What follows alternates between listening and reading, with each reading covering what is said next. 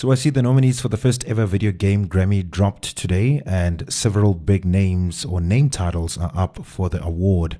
Which games are up for a Grammy, and who do you personally believe or think deserves that Grammy? Well, Mac, it's quite an interesting one looking at all the nominees. So, the nominated titles that we have is Call of Duty Vanguard, composed by Bear McCreary. Then, of course, we've got Guardians of the Galaxy, composed by Richard Jock, and Assassin's Creed Valhalla, Dawn of Ragnarok, which was composed by Stephanie Economo. And then, of course, we have Aliens, Fireteam Elite, and Old World, which was also nominated.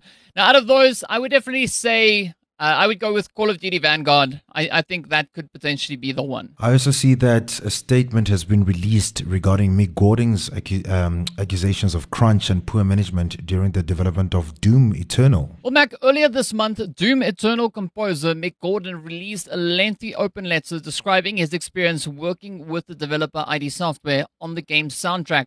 Gordon claimed that he was forced to work through severe crunch periods, was made to wait over 11 months for payment, and directly called out studio director Marty Stratton, who he blamed for poor management within the ID Software. Now, Bethesda has now responded to Gordon's claims with a statement posted to its official Twitter account, calling Gordon's open letter a one-sided and unjust account of the professional relationship between itself, ID Software, and Gordon.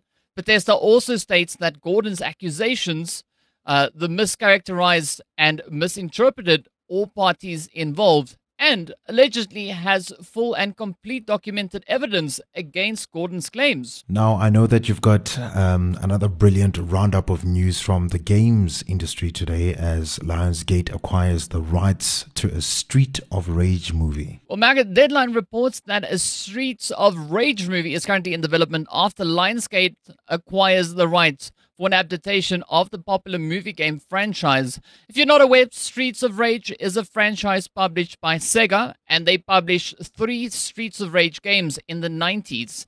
They recently bought the franchise back with Streets of Rage 4 in 2022 after years of silence from the franchise.